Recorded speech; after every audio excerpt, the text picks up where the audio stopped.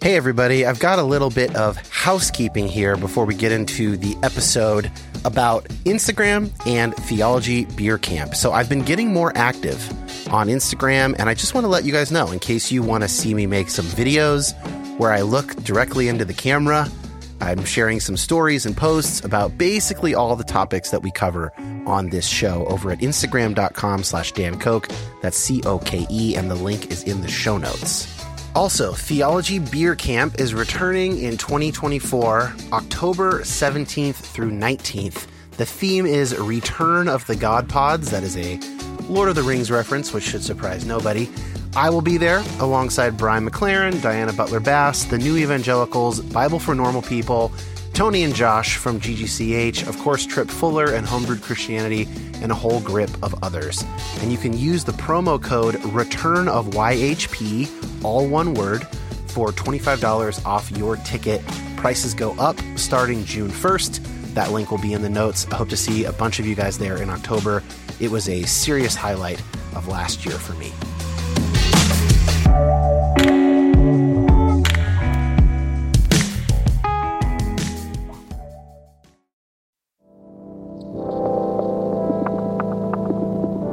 My name is Dan Koch.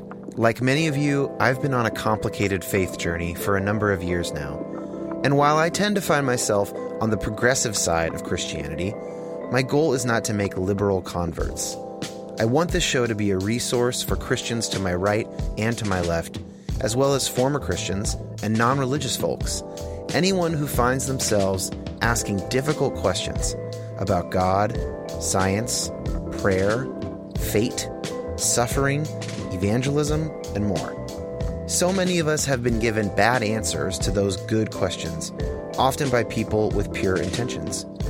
I want to say that you have permission to take both Christianity and the modern world very seriously. And I hope to facilitate that by introducing you to people seeking God across the Christian spectrum, engaging hard questions in a multitude of ways. Thanks for listening. My guest today is Dr. Sam Perry. He's a rhetorician and professor of history and communications at Baylor University in Waco, Texas. Now, this is a complex issue with a lot of connective tissue all over the place, this idea of the history of evangelicalism and its relationship or overlap with conspiracy theories in particular. So please bear with Sam and I as we try and keep a somewhat organized flow of conversation through all of this. I think it was helpful actually to talk with someone whose expertise is in rhetoric on a topic like this, because that ends up making Sam a kind of a historian of speeches, polemical books, and official statements. And for something like conspiracy theories, being able to compare those statements over time makes it easier and super interesting to trace the various lineages. The big takeaway from the conversation today is that conspiratorial thinking, and specifically conspiracy theories, have had a significant place in evangelical thought for a long time. But I feel like this conversation has only made me even more curious to learn more about that and to dive deeper on certain strains like apocalypticism or spiritual warfare and how those relate psychologically to conspiracy theories. We don't get into much psychology, even though I had high hopes of getting there in our conversation, but we get into a lot of history today. So let's dive in with Sam. Dr. Sam Perry, thank you so much, man, for joining me today in chatting with you a little bit here. We are the same age and we have very similar beard situations. I feel like I'm talking to really a long-lost brother here over Zoom. It's good to be here. Thanks for having me. Although I will say your beard is more voluminous and beautiful than mine at the current moment. There's something about a red beard that just can't really be beaten by those of us. I mean, mine's kind of red, but yours is like Leif Erikson red, you know? Yeah. You know, I've got a 3-year-old, so there's a little bit more white in it than there used to be. So yeah, I've got some of that in too. So anyway, Sam, we are going to cover kind of a lot of ground, both historically and conceptually here, as well as bringing in some kind of anecdotes from listeners to this show, which I grabbed this morning before we spoke. So I'm going to try and keep us on task by by keeping us going in chronological order, more or less. And I found you because I asked people on Twitter if they knew anybody who had worked on specifically conspiracy theories and evangelical Christianity in America, and you had written this article on The Conversation, which I will link in the show notes, basically talking about that history. And so here we are, linking it all the way up to Trump, but of course doesn't start with him. But before we get into it, I think we should make sure we know what we're talking about and other people know what we're talking about. So can you please define how you would use the term conspiracy theory, just so that things that are not in fact conspiracy theories are not, accidentally making their way into the mix? I think it's important to be careful around some of these terms. Yeah, I think conspiracy theories operate on the premise that a lack of evidence or an absence of evidence is proof of something.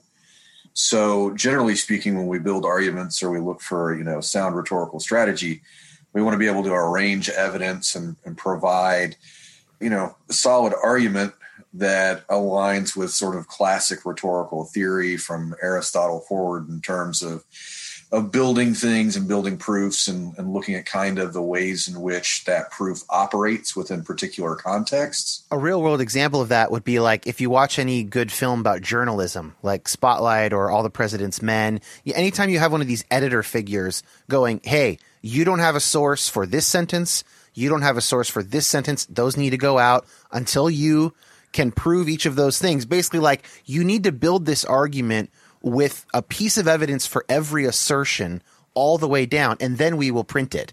That would be journalism at its best, or philosophy at its best, or any kind of research publishing at its best. You're motivating each thing. You're not just asserting things and looking for connections that might be there. Yeah. I mean, I really focus on this with my students at every level, from the freshman writing and composition courses I teach all the way to the graduate students that I teach.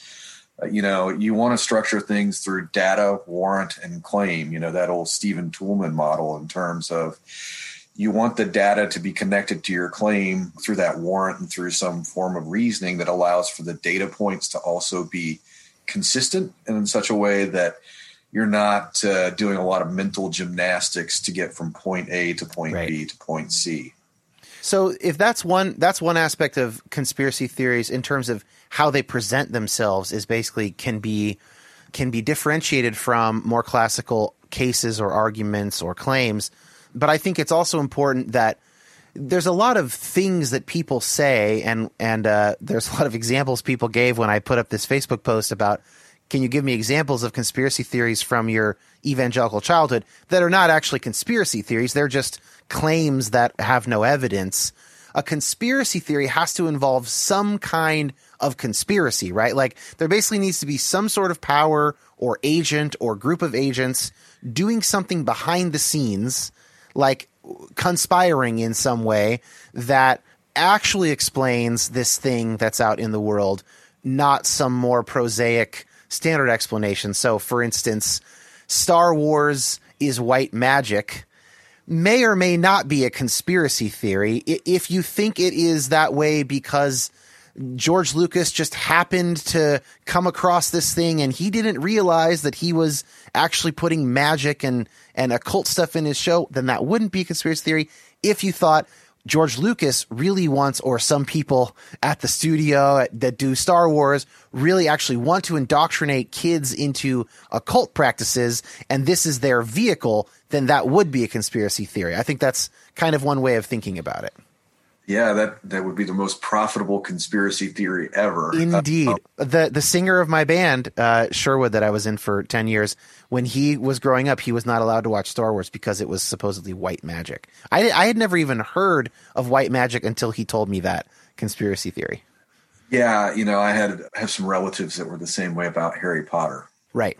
But so Harry Potter is a good example too. Like, it could just be that, like, it's about witches. Witches are bad. We don't do, spells are bad. That could be a version of, like, so you can't read it.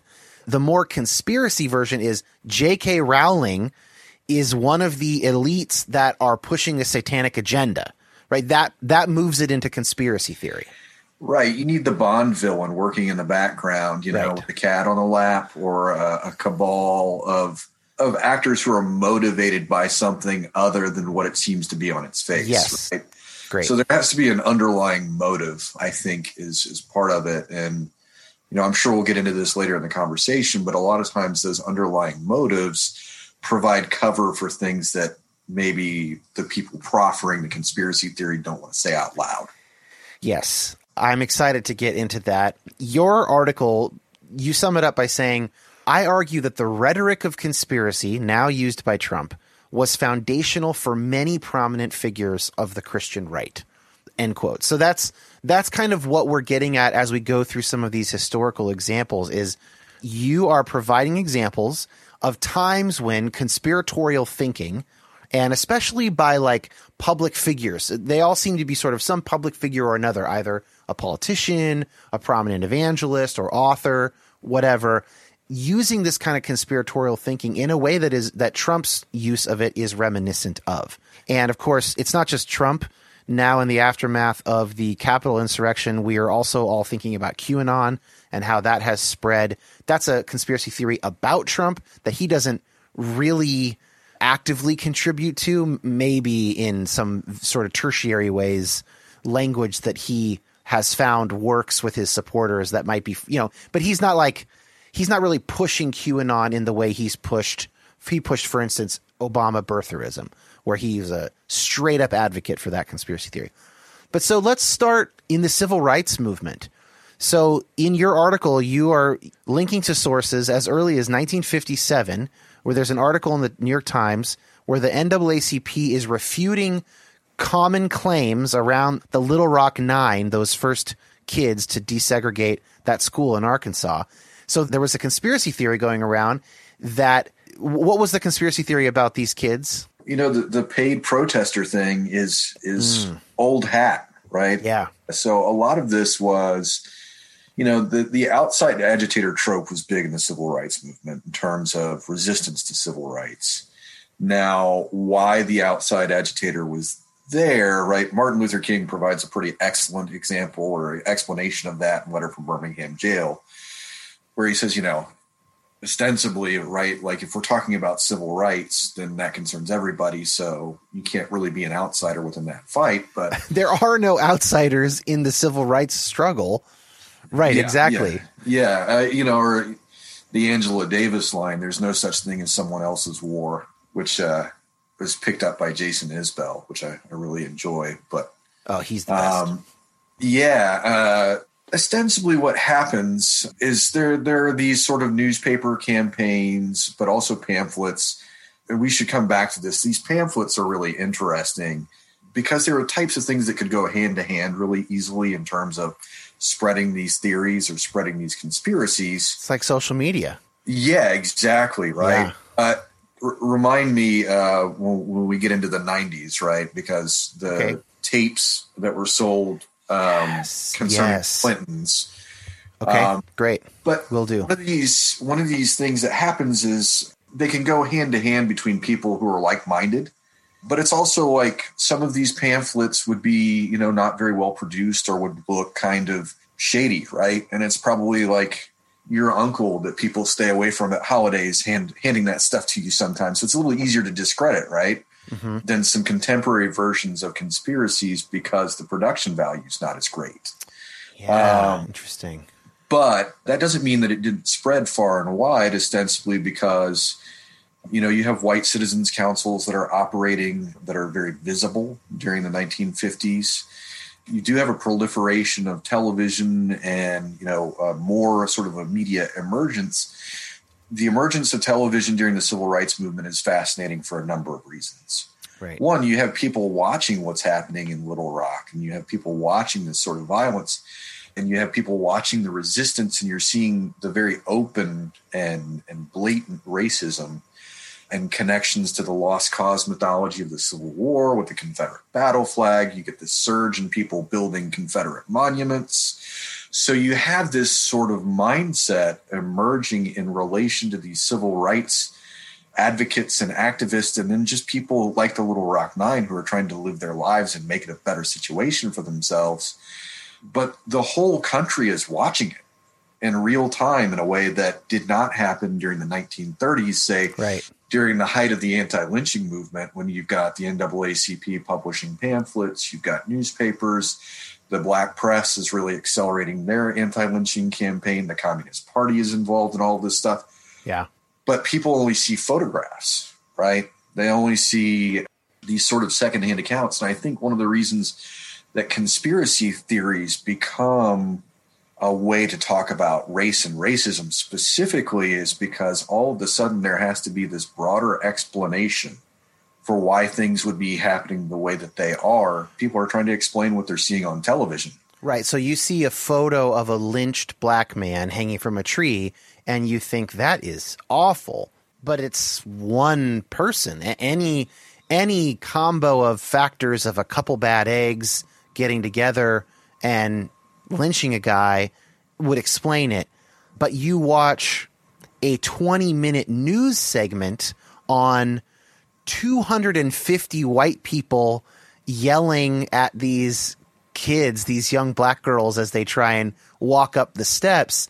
All other things equal, you just have a lot more data to make sense out of if you're watching something that is surprising you in some sense. Right. And, coming back to the lynching example for just a moment, right? Walter White, who is the head of the NAACP, not the Breaking Bad Walter. Yeah, that's really unfortunate.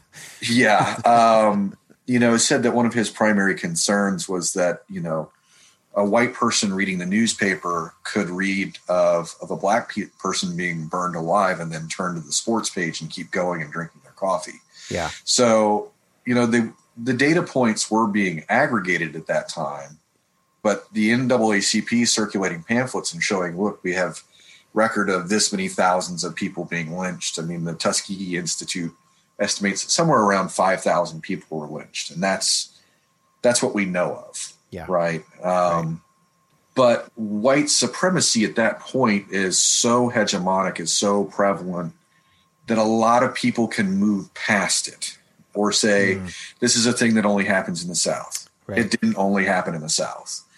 In fact, one of the only places that has built a sort of public memorial is in Minneapolis, Minnesota, prior to the EJI and the lynching museum that's now in Montgomery, Alabama. Anyway, I'm getting off on a tangent. Well, no, it's fine. We need to move forward timing chronologically just because there's so much to cover. But suffice to say, these conspiracy theories existed back then. Outside agitators, paid protesters, basically. Right.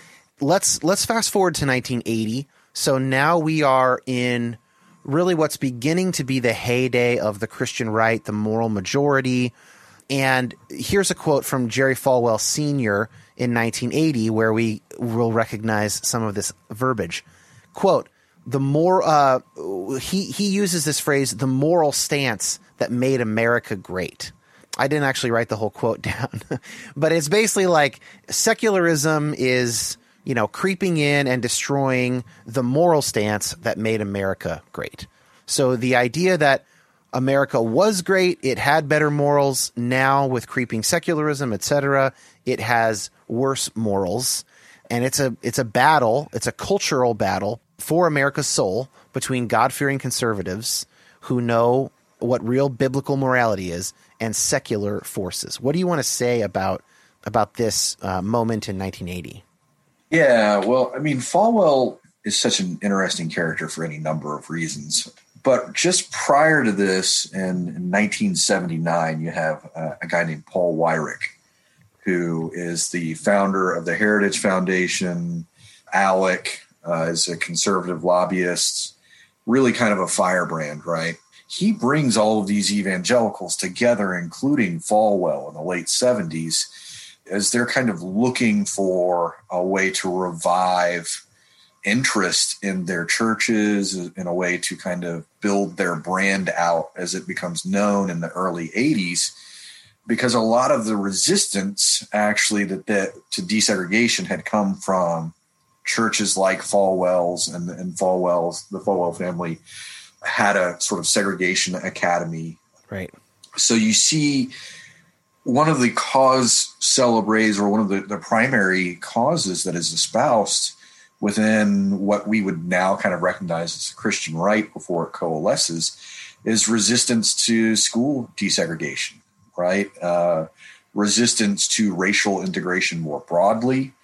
This is why you see at universities like Bob Jones, the famous lawsuit in terms of prohibition of interracial dating. I think that's the event that initially creates the religious right. I think that's 1973, if I'm not mistaken. Yeah, and there's a number of cases that end up kind of progressing through. But one of the things, it's also I always remind people, because it's a little too easy to say the religious right started around racism, which is true. But most of our parents didn't get involved in it until they switched to abortion.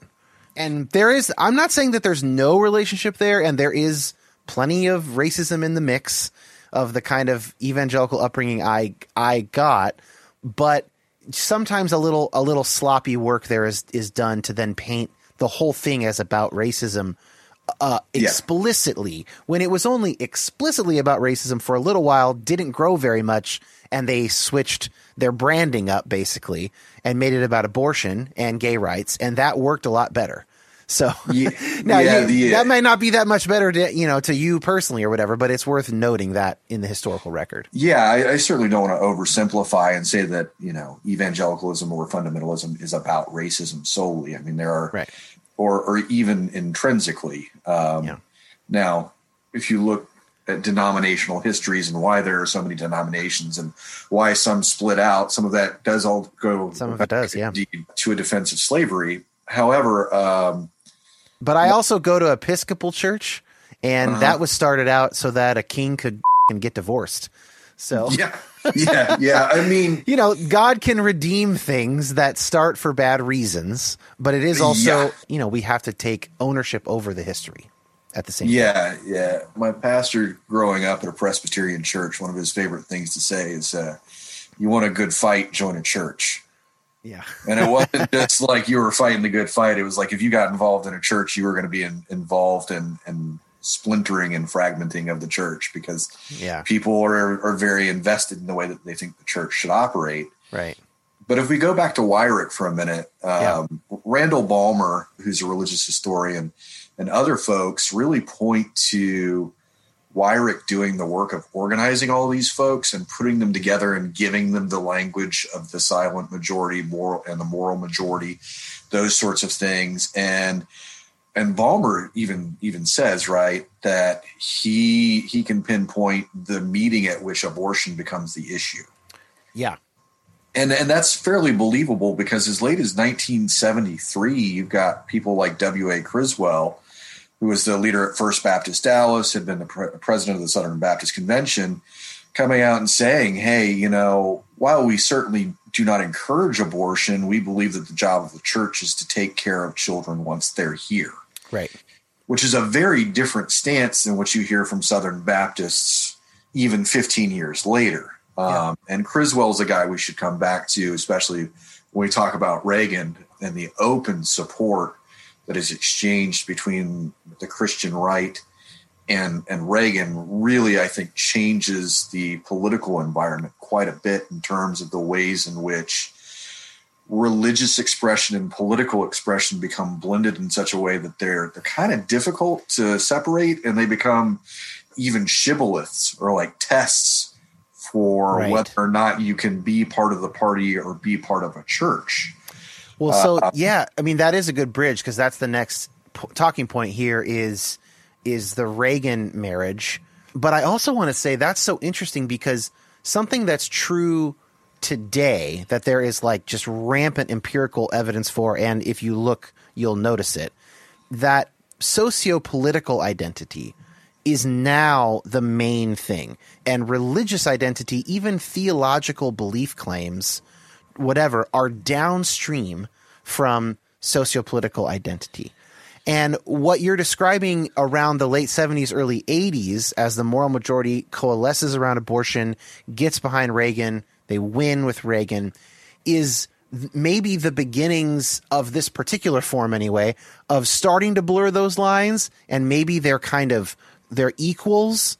So in 73, if you could be a Southern Baptist and not care about abortion, then at bare minimum, we can say on the issue of abortion, your political view was not upstream of your religious view. They're at least separate, that there could be a mixing around and people could hold different views. Come 1983, if you're a Southern Baptist, like, it's set. So now they're close. And then now we're at a point today, and I don't know how you would measure the contours of this over time. Maybe somebody does. But now it seems like we're full on politics and sociopolitical identity, and everything else is downstream of that. It's just interesting to kind of see this as maybe a step in that direction. Yeah, I mean, you see a couple of things here that I think help explain that too, right? In 1979, you get the Chicago Statement, which is a statement on biblical inerrancy. Yeah. So inerrancy and literalism really come into fashion for a lot of the people on the Christian right within the same frame that we're talking about. I have never heard these two put together. That's so interesting. But those types of things become litmus tests, right? For whether or not you are doing your religion properly, right? They still are. I was just having a conversation yesterday with friends about statements of faith at various universities and institutions that have to be signed. And one of my friends said, she'll remain nameless for now, but she said, my institution, we tell new hires this is a formality. Nobody believes this. Sign it. I mean, it's now gotten, but this is where they become really important in this particular subculture, which continues to this day in evangelical institutions. Right. And you're seeing it come alongside with like Francis Schaeffer and sort of work of building a Christian worldview that is in opposition, or at least that works apart from secularism. Yeah. Around the same time, you get the conservative takeover of the Southern Baptist Convention that's led by Paige Patterson and Paul Pressler. And the SBC takeover is fully complete by 91. That body changes so much within that decade because of a real conscious political strategy to sort of pack leadership positions.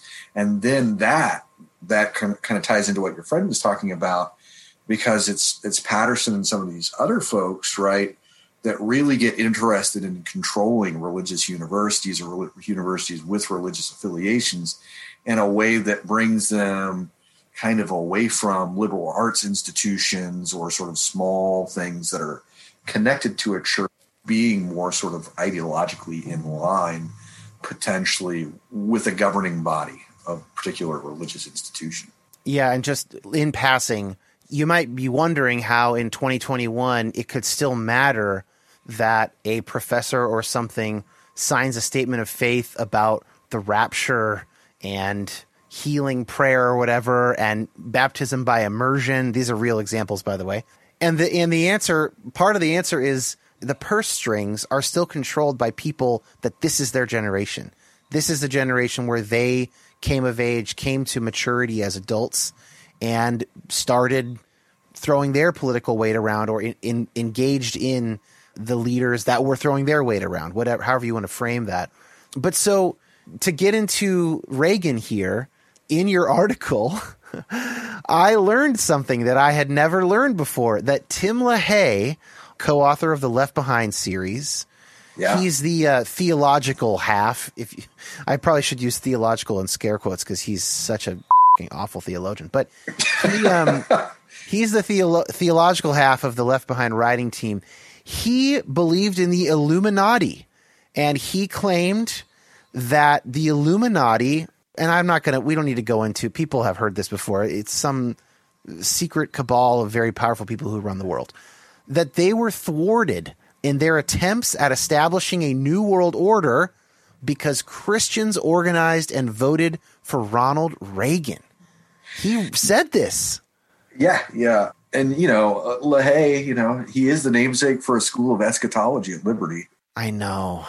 It's so sad.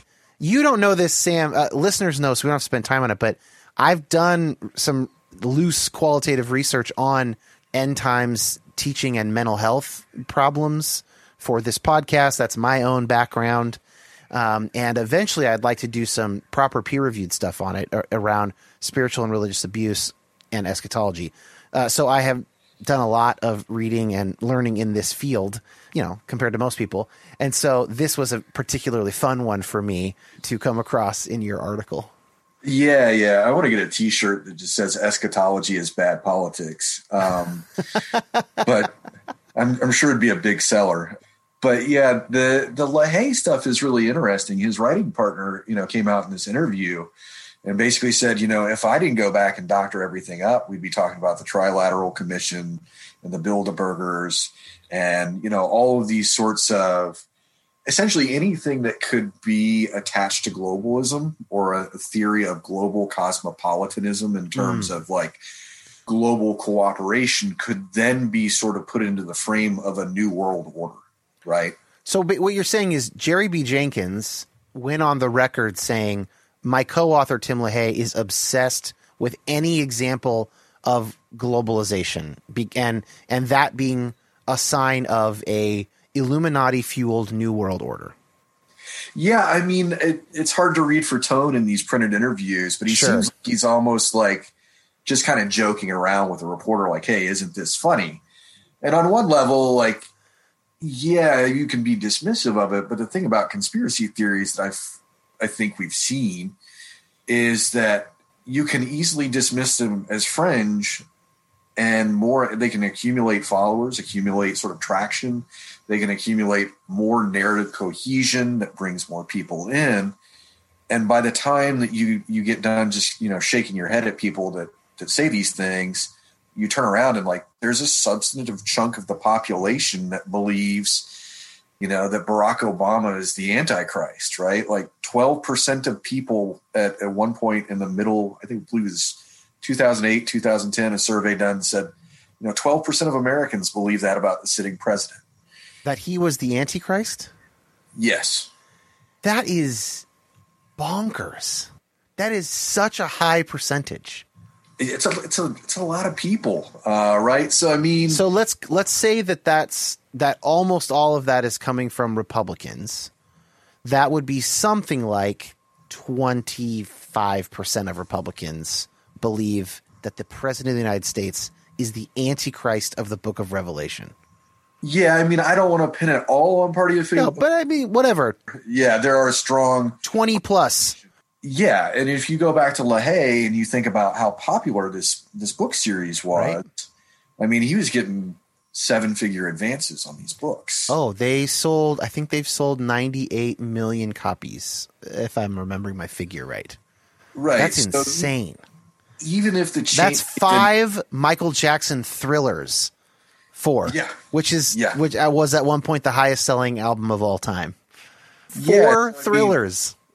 Even if you change the names or change the organizations involved in a piece of fiction, if you know that the root material is actually to make this sort of connective tissue that provides for, I would even go so far as to call it a hermeneutic, right?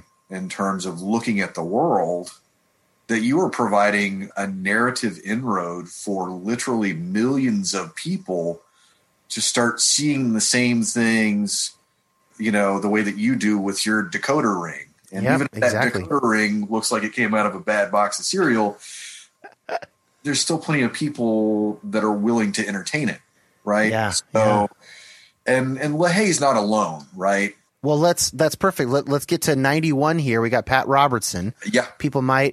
Younger folks may not be as familiar with Pat Robertson, but he was a pretty standard character on the scene in the 90s and 2000s in conservative politics.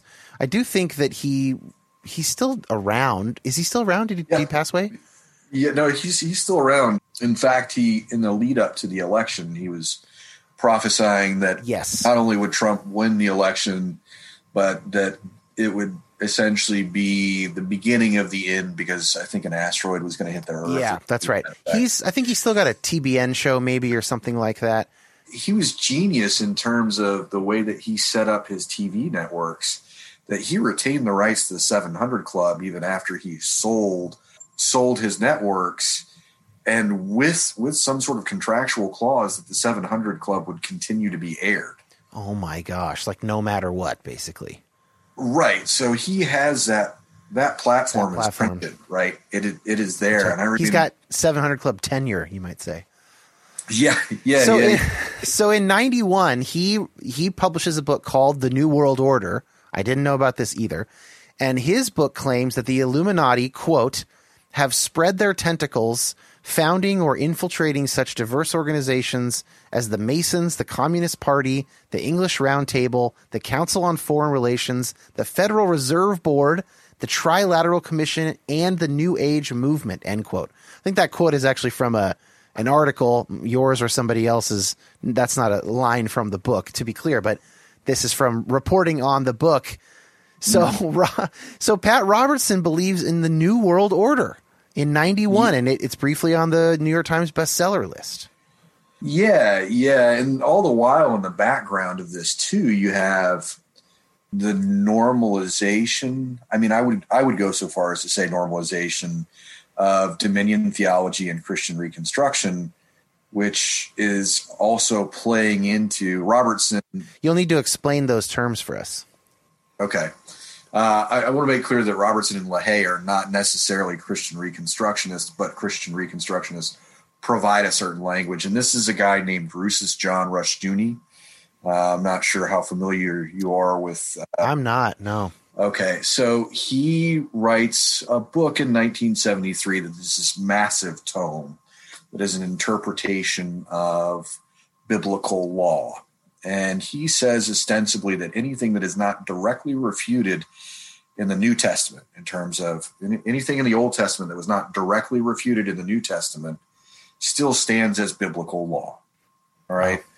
That the model for government is ostensibly the family unit, which is very familiar. If you are entrenched in evangelical culture, you've heard that argument. So while he is a fundamentalist and they tend to be a bit separated, right, from some of the mainstream culture, a lot of the ideas within Dominion theology and Christian Reconstruction get picked up into language of the Christian right.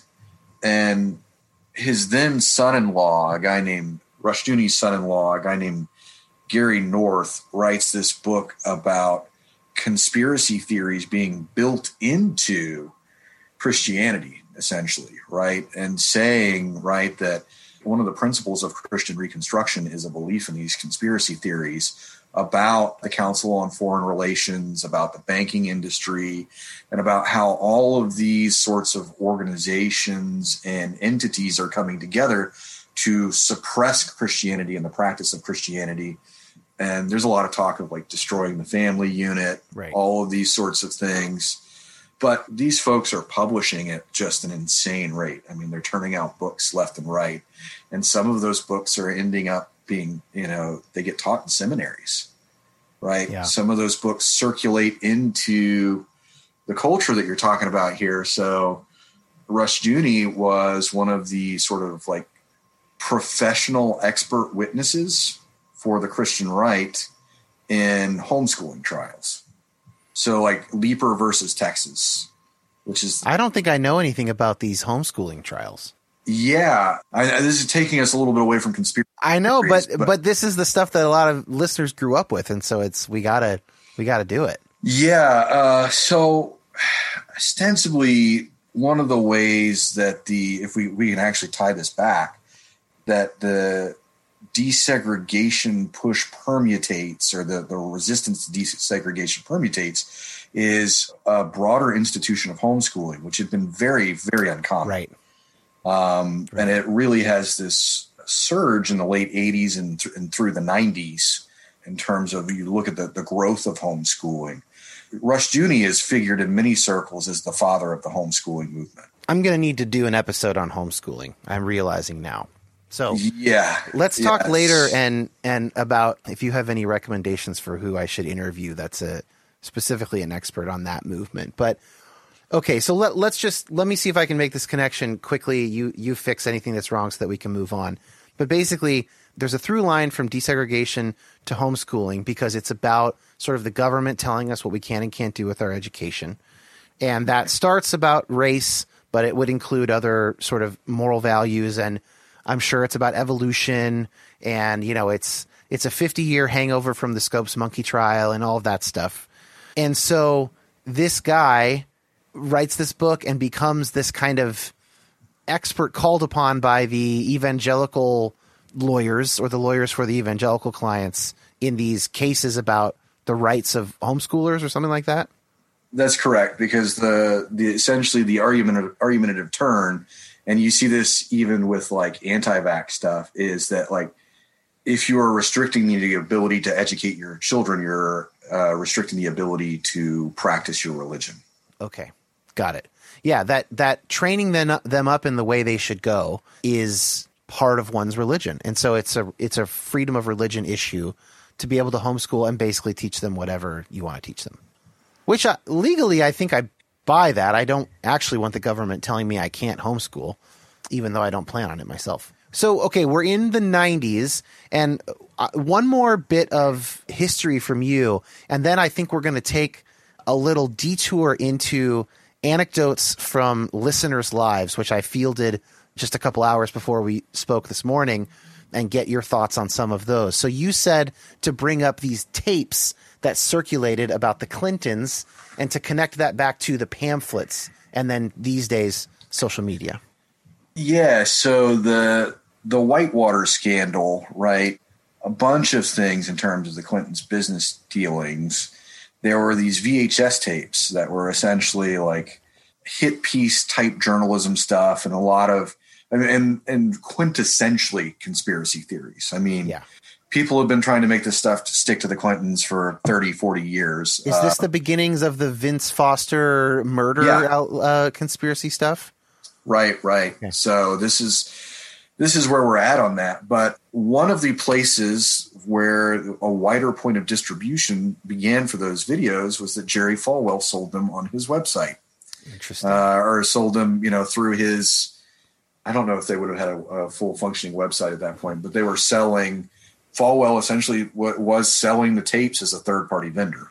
So one thing I want to connect here, and this goes back to stuff that I have been covering it or chatting with people who have been covering it for 5 years now through my first podcast, which was called Depolarize, is this idea of parallel institutions within evangelicalism, that there's a groundswell. There are enough evangelicals by the 80s in America, and they are distrustful enough of secular society that they have the capital and the market to support a parallel version of like every kind of media and educational institution that exists elsewhere. You've got Christian art, you've got your Thomas Kinkades, you've got Christian movies, Christian music, Christian books, Christian bookstores. Now you've got these. Falwell, you got to include the radio too. Christian radio, that's huge, and that actually predates some of the other stuff, right? Yeah. Salem Media operates a lot of these radio stations. They have a huge listenership share in the top 25 markets in the United States. I mean, so you're talking about, and that's to this day. Salem is the one that owns all the Trump positive, a lot of those political shows and stuff like that. Yeah, Hugh Hewitt, Charlie Kirk, Dennis Prager, et cetera. And they also own a book imprint called Regnery Press, which like one half of the house is like Christian self-help and the other half is like conspiracy theory books. Wow. So there's this weird melding of, you could start on the site looking for self-improvement books and really end up, reading about how the deep state is trying to take down Christian values, or people are coming for Bibles. That's so interesting, because that seems to parallel the way that some of the non-religious like wellness and Instagram influencer scenes get penetrated by conspiracy theories as well. That's interesting. I feel like a conspiracy theorist myself making all of these connections, but it's not a conspiracy theory to say that the ownership group of Salem Media, or whatever they're called, has beliefs about the world, and they write the checks for all their radio hosts. I mean, Michael Medved was fired by Salem for not caving to Trump. He was one of the top 5 or so most popular conservative talk media hosts, and he's down to very few now because he got dropped by Salem. I mean, that's not a conspiracy theory. That's just, you defy the boss, you get fired. And the boss went all in on Trump because they recognized that, I mean, for whatever reason they thought, maybe money, maybe their individual beliefs, maybe they, if you're right, I mean, taking into account what you just said about there is a kind of conspiratorial lens to their publishing company anyway, then they might be exactly the kind of Christians or Christian adjacent people that Trump's rhetoric, which eventually we'll get to Trump, captured so strongly. You know what I'm saying? Yeah. I mean, I think Trump uses some of that language, but I mean, it certainly provides frames, right? It provides ways to interpret situations where it's easily, you can turn it around and saying, this is part of our fight. And it's not just Salem, to be clear. Like Joseph Farah ran WND, which was like the chief birther site during the Obama administration, had millions of unique viewers a day, right? Like, I mean, the traffic was insane. But they started their own publishing house, and part of the publishing house was biblical commentaries by people like Farah himself, right? One of them is like the presence of Jesus in the Old Testament type commentary thing. Lee Corsi, or Jerome Corsi, who was wrapped up in the Roger Stone trial. Jerome Corsi did the John Kerry Swift boat thing, but he also was a big part of the birther thing. One of the books that he publishes with WND is called Shroud Codex, and it's like a Dan Brown-esque Da Vinci. Something about the Shroud of Turin. Yeah, right. Yeah.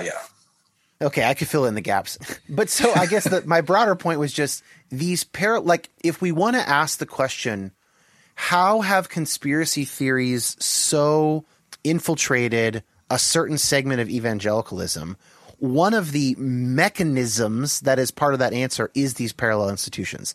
They provide the distribution of the materials, basically. Yeah, in my own work, and a project that I'm working on now, the way that I refer to this is that they have a self-sustaining media ecology.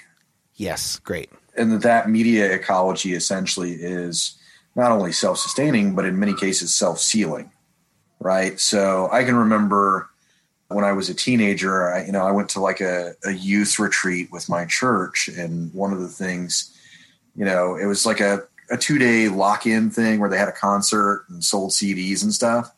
But one of the things that they had was this video, encouraging us to throw out our secular music and only listen to Christian music. And it's like, yeah, of course. And I was like, man, this seems potentially very self-serving and problematic. Even like teenage me was like, I'm a little skeptical of saying like, this is the only way that I can do this, or this is the only way that I can find entertainment is to like come to these folks.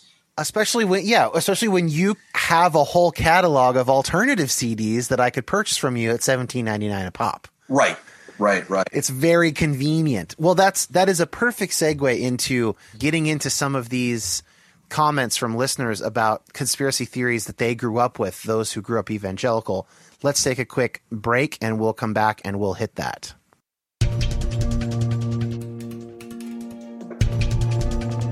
You guys like this music I pulled out for today's episode?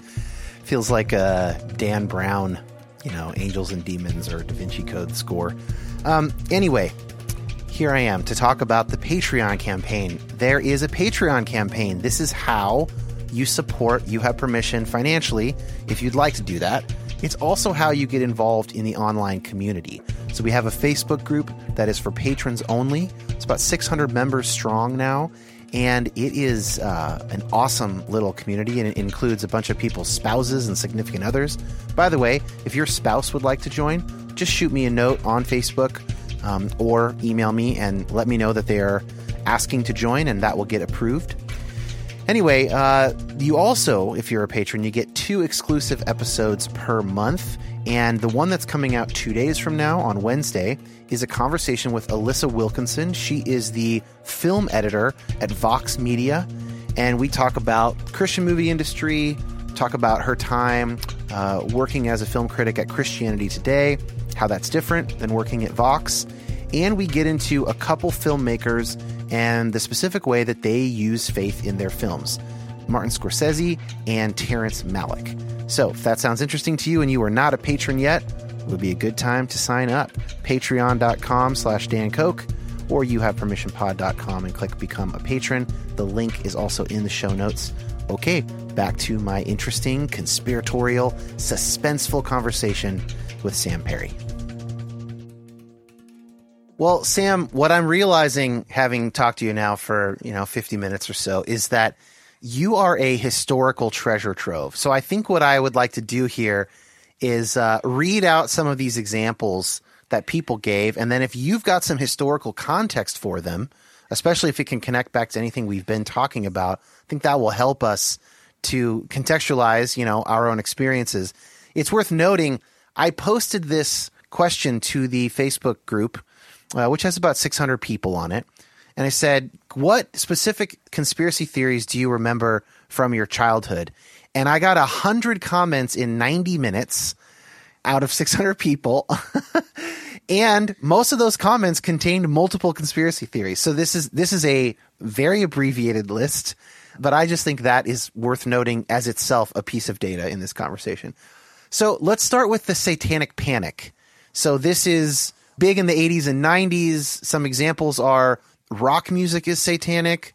As early as Zeppelin, you say if you play this backwards, it says worship Satan or whatever. Star Wars as white magic, I mentioned earlier. Dungeons and Dragons is actually satanic stuff packaged for kids. Yeah, Stranger Things is a documentary. So what, do you have any context for the Satanic Panic of the 80s and 90s? Oh, wow. Other than, the Salem witch trials and, all that kind of, it must be Satan at work in our enemies kind of thinking that has permeated, certain strands of Christianity from the beginning. Yeah, my friend Josh Gunn did his dissertation in a chunk of his first book on the Satanic Panic.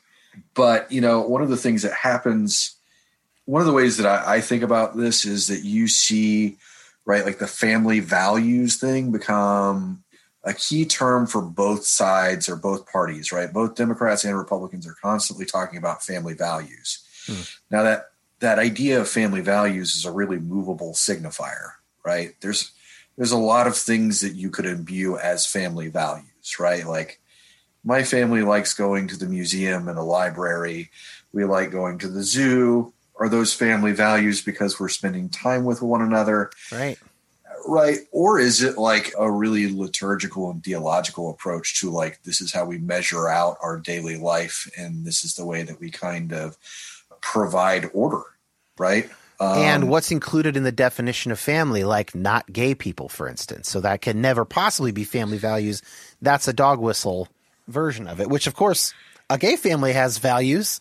But of course, those in the know that they can't possibly have family values. Well, that's why you get something called the Defense of Marriage Act, right? Like, right. As if somehow the institution is going to be damaged by inclusion and affirmation, as opposed to, we can look at divorce rates amongst heterosexual couples and any number of other things. And, one of the things that helps this move into the zeitgeist is you have these like weird public grandstanding of like musicians, calling people before Congress. And you got like on one side, people are going like Frank Zappa is the best because he's defending free speech. And on the other side, you're like, you got people going like, look at this weirdo. Yeah. Right? So again, television. Right. So I think some of it just because the panic is sort of whipped into a frenzy in this case because it's easy enough to center political discussions on it without having to do a whole lot, right? Like putting warning labels on CDs doesn't do much in terms of changing the culture. But like in terms of scoring political points, it's something that either party can tap into pretty quickly and say, well, of course we're for family values. We think families are great. Right. I know less of the ins and outs and nuances of the Satanic Panic more than the sort of political discourse that I see as the backdrop for it.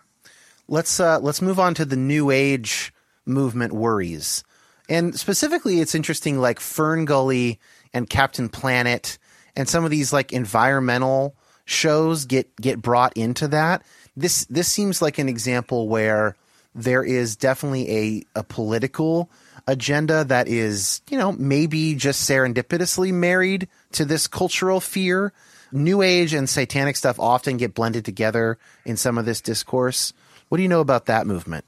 Yeah, so it's sort of fascinating, right? Especially on the environmentalism end of things, because Nixon starts the EPA, right? Conservatism was tied up in conservation at one point. Teddy Roosevelt started the federal national parks, right? Right. So conserve land, right? Yeah, and he's very conservative. Yeah. Right. So you see that, and I actually think we can circle back to part of what we were talking about earlier.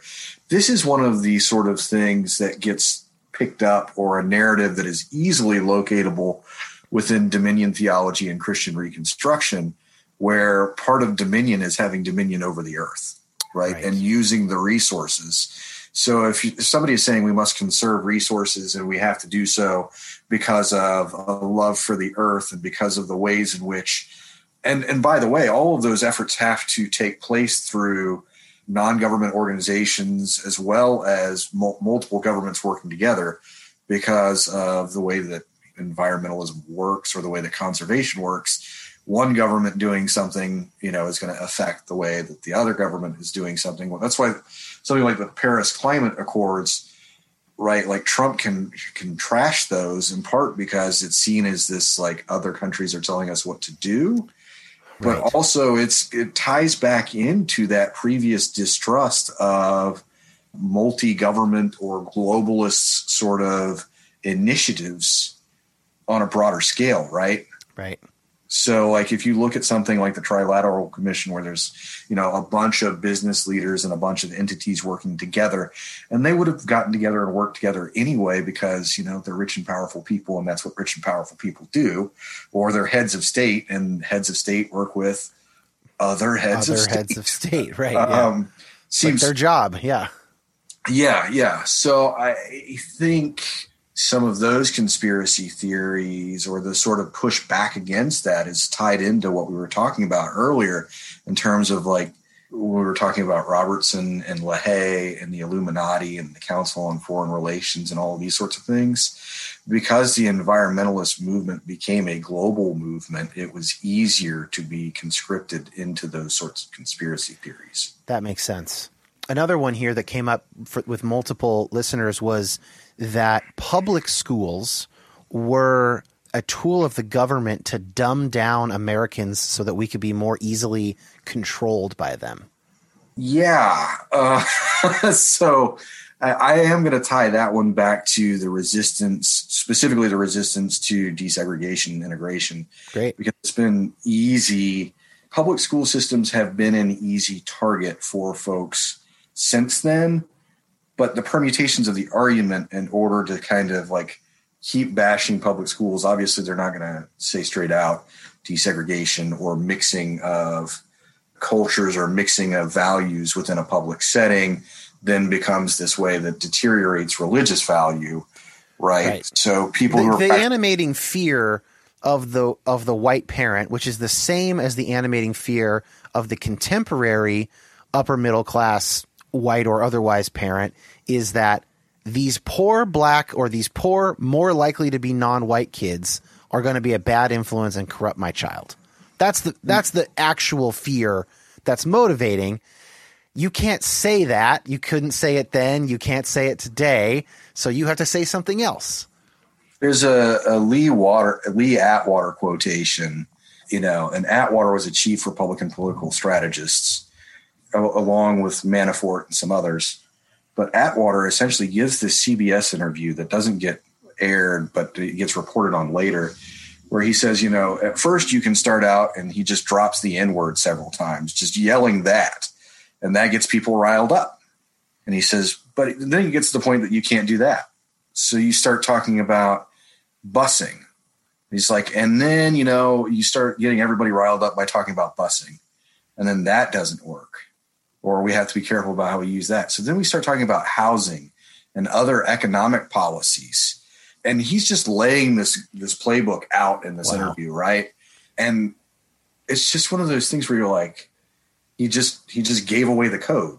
right? So I see that in terms of the conspiratorial language that you're talking about there as being, kind of coded or not so subtly coded in terms of race. But there's a great This American Life NPR episode it's called The Problem We All Live With, on school segregation. And it specifically looks at the segregation issues in Ferguson and throughout St. Louis through the frame of Michael Brown's killing. And it is heartbreaking to listen to. I will put a link to that in the show notes for people who want to have their hearts broken. That's a dark way to say it, but sometimes we need to have our hearts broken. Yeah. As a rhetorician, that's my training. We often get accused of just being people that like to ruin things. Yeah, right. Well, the next one is, and I don't know how much you want to get into this, and it's also not clear to me. This is another issue where sometimes it's conspiracy theory and sometimes it's not, but it's all this stuff around the Catholic Church from Protestants. So the Catholic Church is actually the whore of Babylon in Revelation. Various popes have been believed to be the Antichrist, sort of at any one time. Plenty of people think the current pope is the Antichrist. This one, it's tied up with anti-immigration and anti-Semitism in the United States. It's also sometimes conspiratorial because sometimes the Pope is described as sort of in the Illuminati or working with some of these very powerful figures. Other times it seems to not really be so much a conspiracy theory as it is just anti-Catholic sentiment amongst, they're the out group and we're the in group. But can you give us some context for that? Yeah, I don't have a whole lot on that. I would point out anecdotally, one of the people that we mentioned earlier is W.A. Criswell. And Criswell comes out hard against John F. Kennedy when Kennedy is running for president because he says that Kennedy essentially can't be trusted because he, as a Catholic, he'll be an agent of the Pope. Yes, this was a common conspiracy theory argument made against JFK, was that the Pope will be in control of the United States government because any Catholic has to be subject to the Pope, which is not how Catholicism works. So somebody asked Criswell about that in the 1980s, given his very cozy relationship with Ronald Reagan. And his response in this interview was that the separation of church and state is the figment of some infidel's imagination. Wow. And so that's straight up theocracy. He wants a theocracy. Right. Well, yeah. But the Pope is the wrong God for the theocracy or whatever. The Catholic Church is the wrong. Yeah. That relationship is not one that I've studied well enough to be able to speak. But theocracy is and by the way, if you don't know that term, it's the idea of like rule by God, essentially, or, Christian Reconstructionism is a theocratic, at least in flavor, in that these laws bind us today should be our laws, basically. Sharia law is theocratic. Yeah. Certainly the Christian Reconstruction and Dominion folks, that's the premise. It's often called theonomy. Theonomy is a nicer term for it, or what's the difference between theocracy and theonomy? Functionally, I wouldn't know. Okay.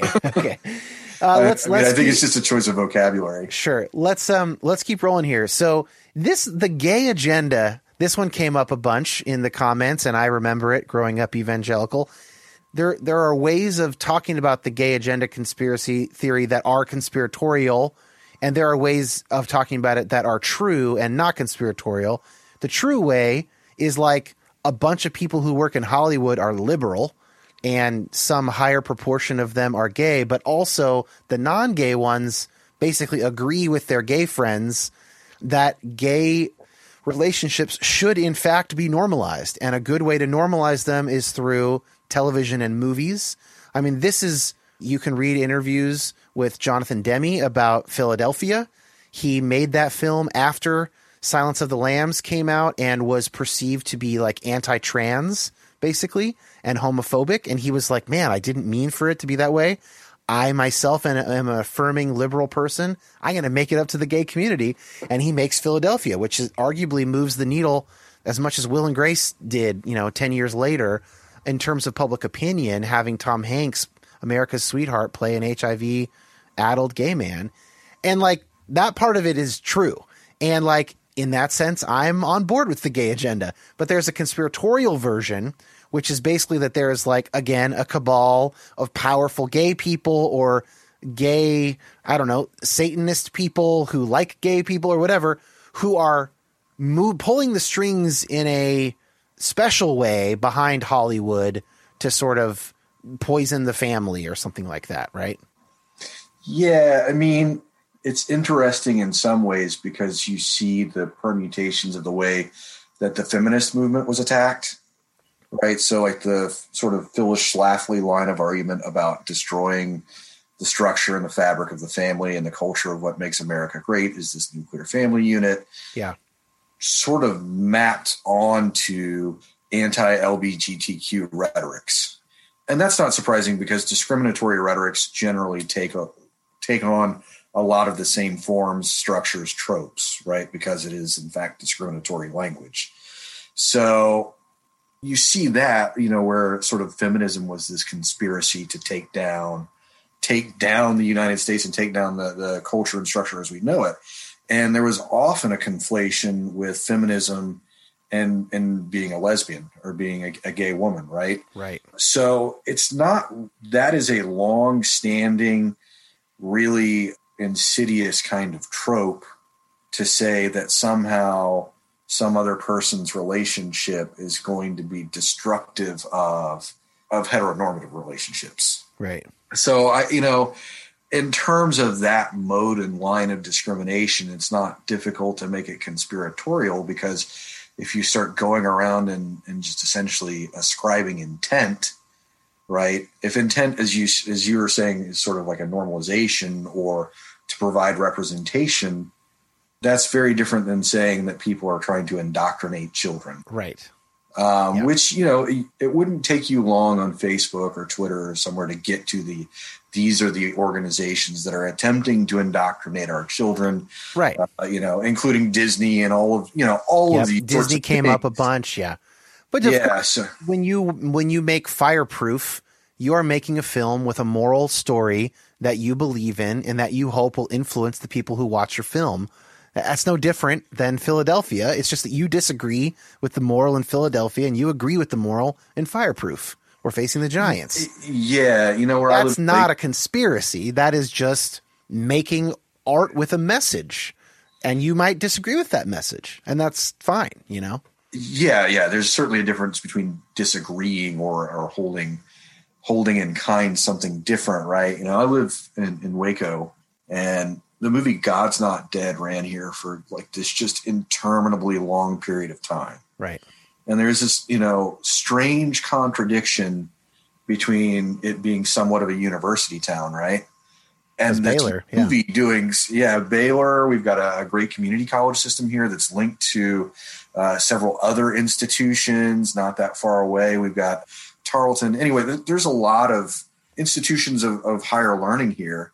Right. And basically a movie that says all those institutions are complicit in the devil's work, essentially, unless they are explicitly evangelical Bible colleges, basically. Right. So there's just this contradiction of terms. Now, obviously, Baylor is Baptist, so that dulls some of that a bit in terms of the contradiction of terms. But, while I may teach any number of things in the classroom, the last thing I'm going to ask anybody to do is denounce their faith or say that you have to leave that at the door in order to make your arguments. And, and I have friends that work at very large state universities, and not once have I ever told them or heard them tell stories that would be anything close to, this sort of narrative, right, that gets placed on the academy and institutions of higher learning. Yeah. But that goes back to, right, I mentioned the Gary North conspiracy book, right? And one of the things that he is very clear about is that he believes that university professors are attempting to rewrite history in order to write Christians out of history, that's part of the conspiracy. Wow.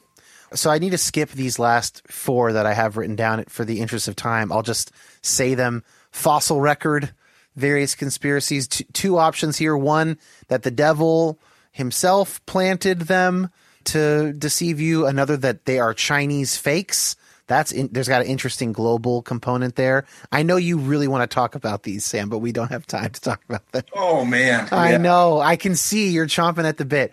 FEMA building camps to detain Christians. There's another guillotines version that I read. A broader thing that science can't be trusted. And there's all kinds of versions of that. And then, of course, credit card technology, Mark of the Beast.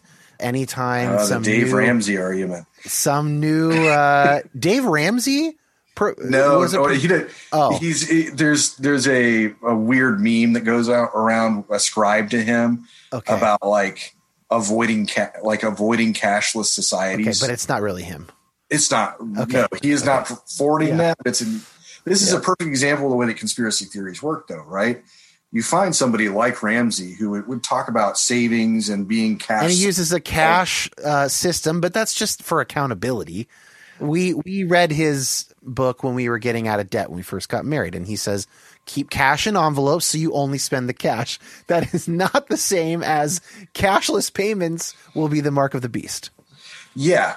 But it's only a skip away right here, and then move through the links. That is funny. Okay, well, but here's one that so I just want to make sure we get through the timeline of your own piece and get all the way to Trump. So birtherism brings us much closer to Trump. Now, he's a major proponent of this theory that Barack Hussein Obama, they love saying his middle name because it's an Arab dog whistle, was not born in the United States. But not only that he's secretly a Muslim. I saw a bunch of these memes around that he put his hand on a Quran instead of a Bible that was wrapped in a Bible. So he wasn't really swearing on the Bible at his inauguration. He put up Muslim prayer curtains in the White House, which whatever. Are those even a thing? No. Okay. I've never heard of that before. They have rugs, mats. Yeah. Actually, this is what my first book is on the Christian rights responses to Obama. Oh, interesting. I will put a link to that book. What's it called? Rhetoric, Race, and Religion, Barack Obama, the War on Terror, and the Christian Right. I may have got one of those things out of order. Whatever. It's in the notes. People can figure it out. Yeah. But so birtherism, so Trump's a big part of this. This is much closer to home. A lot of our parents and in-laws and aunts and uncles and friends got on this train during Obama's presidency. Well, yeah. And so the aforementioned Joseph Farah and WND are the website where that really takes off. And you've got Jerome Corsi, Janet Folger Porter, who claims to be the author of the first abortion heartbeat bill in Ohio, was very cozy with Representative Steve King. By the way, WND is World News Daily, right? Yeah, I think something like that. Okay, go on. And then you've got Dinesh D'Souza, who was the president of King's College and was a conservative darling, was later pardoned by President Trump for campaign finance violations. Wonderful people of Christian character. Yeah, when you get this group of people and they produce this movie, and it's like you can watch it on YouTube, and it's this sort of long form explanation of how Obama's mother, travels from Kenya to Hawaii to get a fake birth certificate, and this very strange, like, she's cunning and devious. And what is her motive for that at that point? Well, so this is the thing that is so fascinating about this particular conspiracy theory, is that, the goal was always to take over the United States. Oh, but gosh. She's weirdly cast as like trying to escape a black Muslim man, right? And being weak and afraid, but also so cunning that just after giving birth, she could travel literally halfway around the world and has a doctor lined up to forge this birth certificate. So, I mean, you basically, if you are willing to combine birtherism with some kind of apocalypticism or satanic element, then it clicks in terms of, well, yeah, the devil has the resources to make sure this gets going. Whereas an average human couldn't have made that work. So my conclusion within the book is essentially like, we are spinning into a normalization of eschatological politics. Yeah. And that's bad precisely because politics is at its best is about community building and about future building and about coalition building, right? But if the end is coming or you are preparing for the end times or the kingdom on earth, depending on whether you're pre-millennial, post-millennial, amillennial, all of these, different types of dispensationalism that I, would take forever to sort out. But if you're so inclined to that, right, the will to do politics in a cooperative way is not going to be there. And don't we see some of that in a lot of Trump's more fervent supporters, especially like these more charismatic folks who really like, if you think the end is coming, then Trump's moral failings are just not nearly as important because that's the past. Anyway, that's not the point. Like, Trump is not here as God's man to like bring revival. Trump is here to bring the fucking end. He's a strong man to end this shit. Yeah. So, I mean, there's certainly a stronger emphasis once you get to that point, right? And there, people compared him to Nehemiah, or they compare him to David as a flawed vessel, right? Et cetera, et cetera. They're all Cyrus. Yeah, there's these flawed kings in the Bible that are bringing about this, but they're doing it for a purpose or for a prophecy or to fulfill a prophecy. Yes, which is different than to bring about moral or like awakening renewal. Like, it's not revival.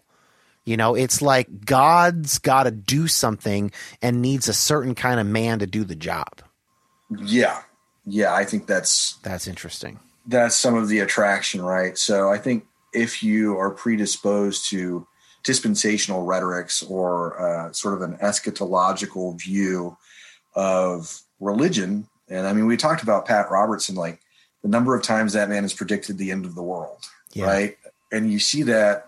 It seems, or we talked about even LaHaye, right, with his School of Eschatology at Liberty, right? These things seem fringe, or they seem like you're making an argument where like a lot of folks are not necessarily going to take that seriously, but it's not that many steps away from the mainstream, right? Which is the way in which we can be, taken in, I think, in conspiracy theories or any number of other things. And it's not to say, like, I know that, there are folks who have a functioning belief, I suppose, in the end times and those sorts of things. Not all of them believe this type of politics, but the rhetoric can easily lend itself to those kinds of politics. And there is some evidence. I found an article that links end times thinking and similar conspiracy theories. So I wouldn't say there's a ton of evidence, but there's some evidence that you see some crossover there. Correlation is not causation. Who knows which way that goes? But I want to make sure before you have to go that we understand your argument here. And you're arguing that Trump offered himself to Christian conservative voters as an antidote to the America that declined under Obama. So obviously people who are into birtherism would already know Trump. Like, that would be an easy sell.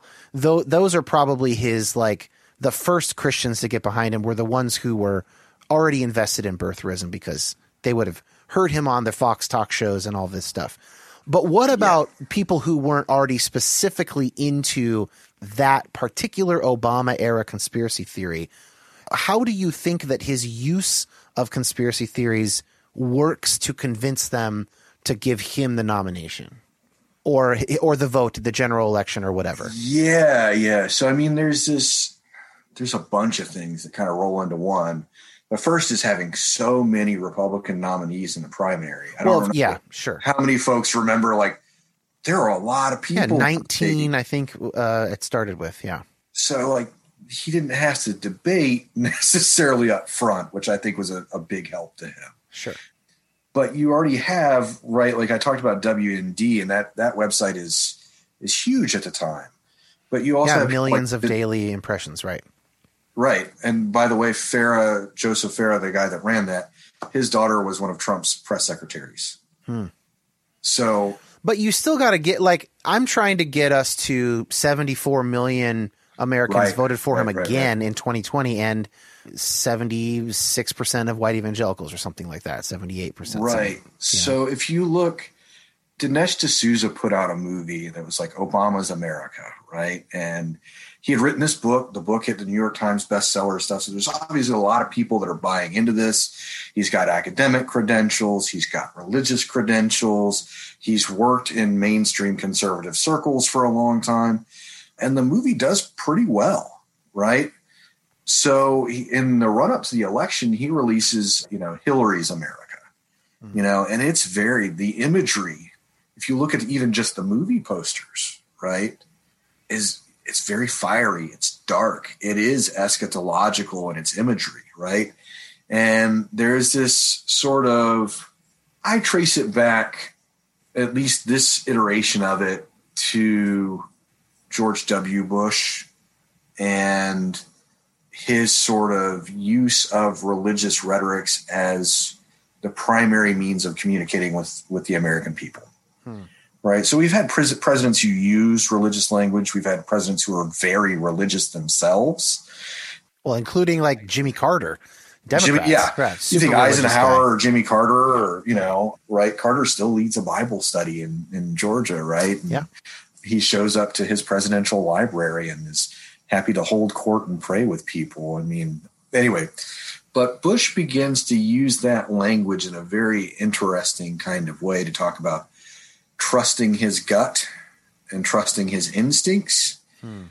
And those instincts are largely informed by prayerful consideration of something, right? So his image being tied up in this sort of evangelical mindset, and he opens up the floodgates for faith-based initiatives in terms of federal funding and attaching federal funding to faith-based initiatives. That plays into the parallel institutions, because all the biggest of those parallel organizations now have, for instance, we can get $100 million for purity culture abstinence education, or, so there's all kinds of incentives for anybody with a media arm to like go all in, because they're going to double their budget. Right. So all of a sudden, as that progresses, right, and Obama is on the horizon, a bunch of these folks are panicking that they're not going to have that level of support, that level of funding. Right. Francis Fitzgerald wrote this amazing history of evangelicalism called The Evangelicals. Yeah, it's like 750 pages or something. Yeah. If you read the last chapter or two, though, she really maps out this relationship very well and talks about the people that are in the room, and the way that some of this is happening. And the other thing to note is that some of the people involved in drawing up the RNC platform are people like Tony Perkins, right? Family Research Council, right? And so you've got weird blending of language, and you've got a weird blending of funding, and then you've got the sort of mistrust, I would say, to put it mildly, where many Americans are not sure what it means to have a black president. Yeah, I was just going to throw that in the mix. Yep. And then he's a liberal Christian, if he's a Christian at all. And actually, if I could add something from my own upbringing, and this is really big in the eschatological stuff. So I remember it from what I was taught in Christian school, but then I also encountered it when I rewatched part of A Thief in the Night or A Distant Thunder. I don't remember which one I was watching as part of that research. And there's a scene in one of those movies after the rapture happens where there's a radio call-in show, and a guy calls in and says, "I know what happened." And they say, "How do you know?" And he says, "Well, I was like a liberal Presbyterian minister, and I didn't believe it, but I knew enough to be able to tell you now what I missed." And in that sense, to be a liberal Christian was kind of worse, because it was like you're a traitor. You're not just an enemy. You're an apostate. You're an apostate, basically. And it was one of the reasons I couldn't admit to myself for many years that I was a liberal Christian, even though I was already one theologically, was that I had anxiety around that in my 20s. And so there's some link there as well with Obama, who, he goes to this church or whatever and says he's a Christian or whatever, but that's liberal Christianity. That is maybe worse than secularism. It's more problematic than that, though. I mean, because one of the ways that Obama's campaign was almost derailed was the release of the Jeremiah Wright tape. Right. So Wright comes on and, they cut it and they take away the context of the sermon itself, where he's talking about imperialism and colonialism and destroying the earth and any number of other things. And he says, famously, people say, God bless America, but no, God damn America. And he offers this really stinging imprecation. There's a couple of things to note here. One is he cribs part of the sermon from a 1955 MLK sermon. Mm. So it's not even late King, Reader's it's early King. Yeah. It's early Martin Luther King. Most people didn't bother to contextualize it that way. The other thing that happens is the vast majority of white folks, whether Christian or not, are not literate in Black liberation theology. Of course not. And one of the huge things that happens, right, is that Obama ends up distancing himself from his church and his faith tradition in such a way that there's a vacuum.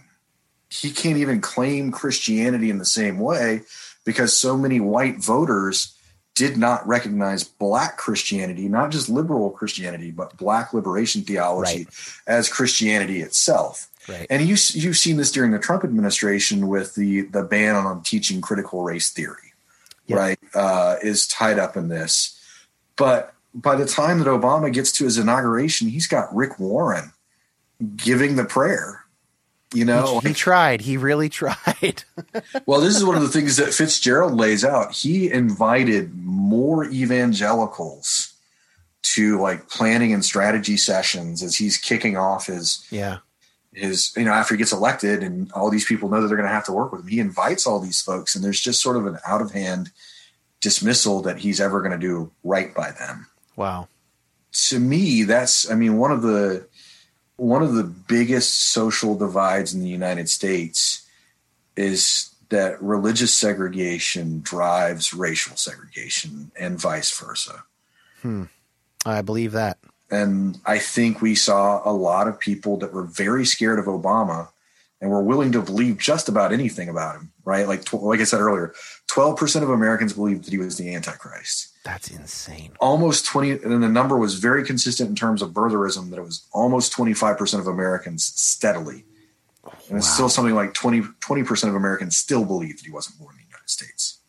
So let me try and operationalize this for Trump, and you tell me if I'm right here. It's not so much that all 30 or 40 million evangelicals, whatever it is, that voted for Trump twice. It's not that we're describing all of them. All we have to do is describe how Trump got a head up in the field of crowded candidates in the primary. And then once he gets the nomination, then this stuff comes into play, but in a softer sense, where they just can't imagine supporting a Democrat.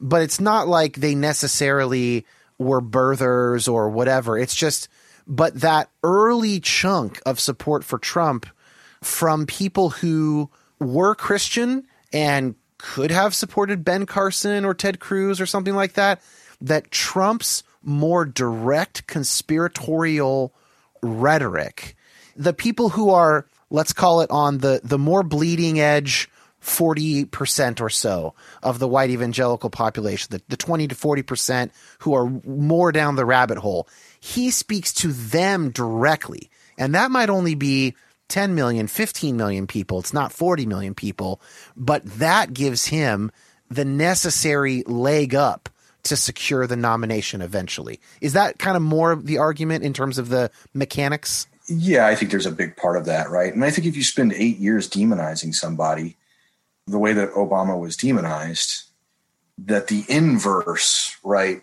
then becomes the solution that you need. So whereas, Rubio specifically calling Obama out is just it's not enough gas. You actually want the anti-Obama, and Trump is, by every metric, the anti-Obama. Well, and he crafted himself as such, right? Like that's a persona. I mean, he had the "you're fired" persona. He had the sort of WWE persona that he had put on. Yeah. He had a real estate persona and all of these things. But in his sort of entry into politics, the persona was that he was going to be the solution to all of the problems that had been created by Obama. And many of those problems, right? If you think about like the Affordable Care Act and the way that people talked about death panels and they're going to kill our grandparents and all this stuff, right? Like all of that stuff, even if you didn't believe in it, but you're prone not to vote for Obama or not to vote for a Democrat, if you change the media ecology and the rhetorical environment just by hammering away for so long, right? If you go back through and read like the National Review's assessment of Obama's second inaugural speech, which is like a very middle of the road generic inauguration speech, you've got mainstream commentators calling it the most divisive inaugural speech ever given, right? There's no attempt to reach across the aisle. And you even have folks like John McCain kind of jumping in and piling onto this. You know, I've been in politics for decades and I've never heard anything quite like this. You see the needle moving in terms of the sort of cultural temperature of how it's acceptable to characterize disagreement or characterize, we got this piece of legislation, but we didn't get that piece of legislation. It changes pretty radically. And if you get people accustomed to that, right, you can move all the way up to last week where you got, armed people breaching the Capitol. And then in the aftermath of it, people trying to make sense and going, well, how did we get there? It's like, well, I saw this meme. It was like, well, it's steadily built up for 4 years. It's like, I would argue it's steadily built up for at least 12, if not 20 in terms of the way that we talked about the war on terror and the commissioning of that war as well, which is a whole other ball of wax. So, Sam, we can end here, but I just want to connect a couple threads that are in my mind right now and see what you think, especially as someone who you're a rhetorician and you pay so much attention to the language and stuff that these figures use. So Trump, as I understand him, is kind of the all-time greatest American example of field testing phrases and messages live with his audiences and then just constantly doing a calculus of what kind of stuff is working. He's like the king of immediate feedback for political rhetoric in a way that even a daily radio host can't quite do. They're basing it on how many calls they get in or emails they receive. He's just like taking the crowd's temperature. He does it on Twitter. He does it at rallies, whatever. So if that's the way that he is, and if this other thing is true, which I just listened to a great interview that John Ward did on the Long Game podcast about how one of the causes for the insurrection, one of these long causes, is that Republican politicians, their MO for getting elected and not getting primaried out is to tell their voters what they want to hear, whether or not that is the truth. That's true for most politicians. Sure. That's probably true in general, but that the particular culture on the right, as it gets more and more divorced from reality, that becomes more and more of a problem. So you can have thousands of people showing up genuinely believing the election was stolen from them on literally no evidence, on only claims at having seen evidence that never materializes. So if those two things are true, one of them being that Trump gets this constant feedback from his crowd. Number two, that a media landscape increasingly divorced from reality, a lot of which of the Obama stuff sounds exactly like what you're talking about, like characterizing a very milquetoast, middle of the road speech as the most divisive inauguration speech in history is the kind of thing that Obama hating readers want to hear, but is not true.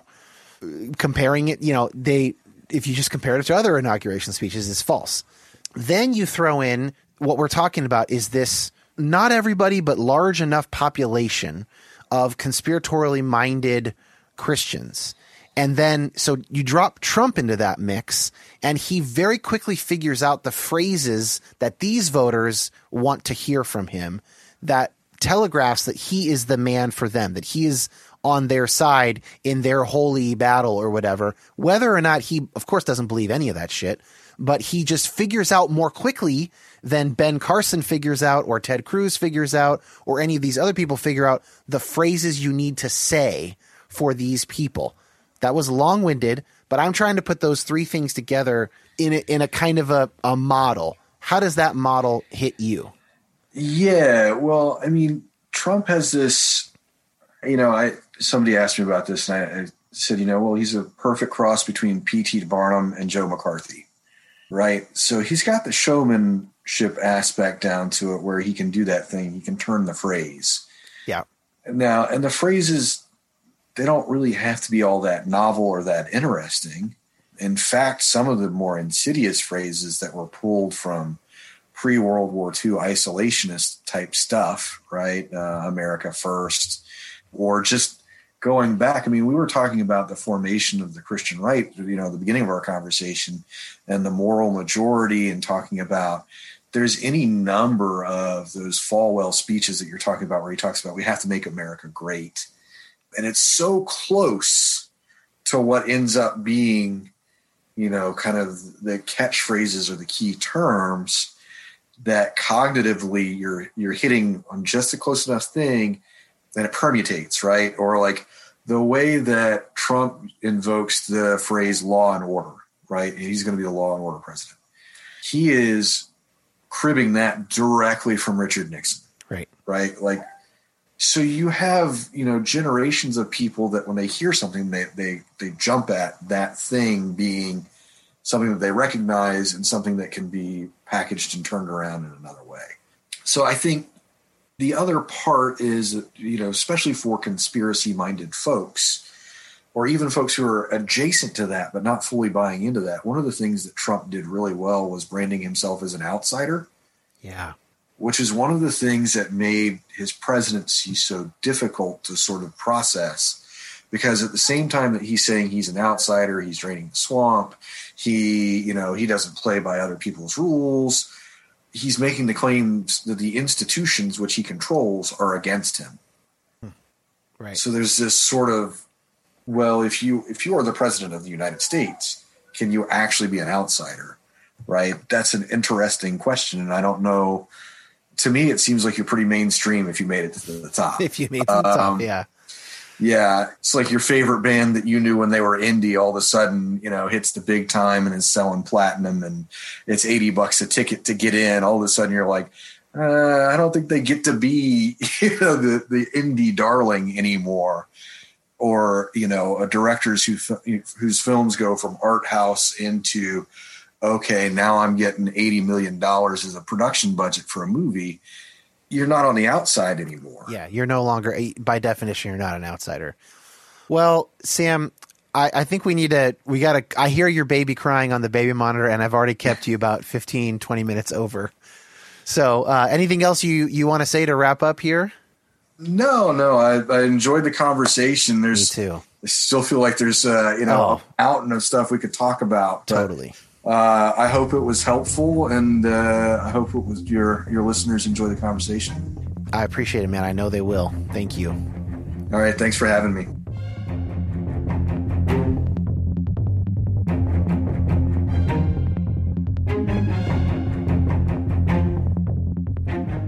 Just sounds like anything could happen, huh? Like maybe this music makes me feel like maybe Trump does have a dossier on a secret cabal of pedophile senators. No. This is what music can do. When you watch those crazy YouTube videos that, your aunt sends you or whatever, they use music like this to great effect. It has emotional impacts on anybody who watches it, unless you're completely cynical like me. Anyway, okay, thanks to Josh Gilbert for the quick turnaround on this edit, because this was a topical episode, and I asked him to give this to me in 2 days, and he did do that. Josh, you're the best editor a podcast guy could ask for. He's available for more podcast editing work. His email is in the show notes, and all the stuff I mentioned in there with Sam will be in those notes, so go read some more, follow those links, and we'll see you guys next week for episode 101 which is actually the 100th episode celebration episode. This week is not that because we had to talk about conspiracies. All right, be well.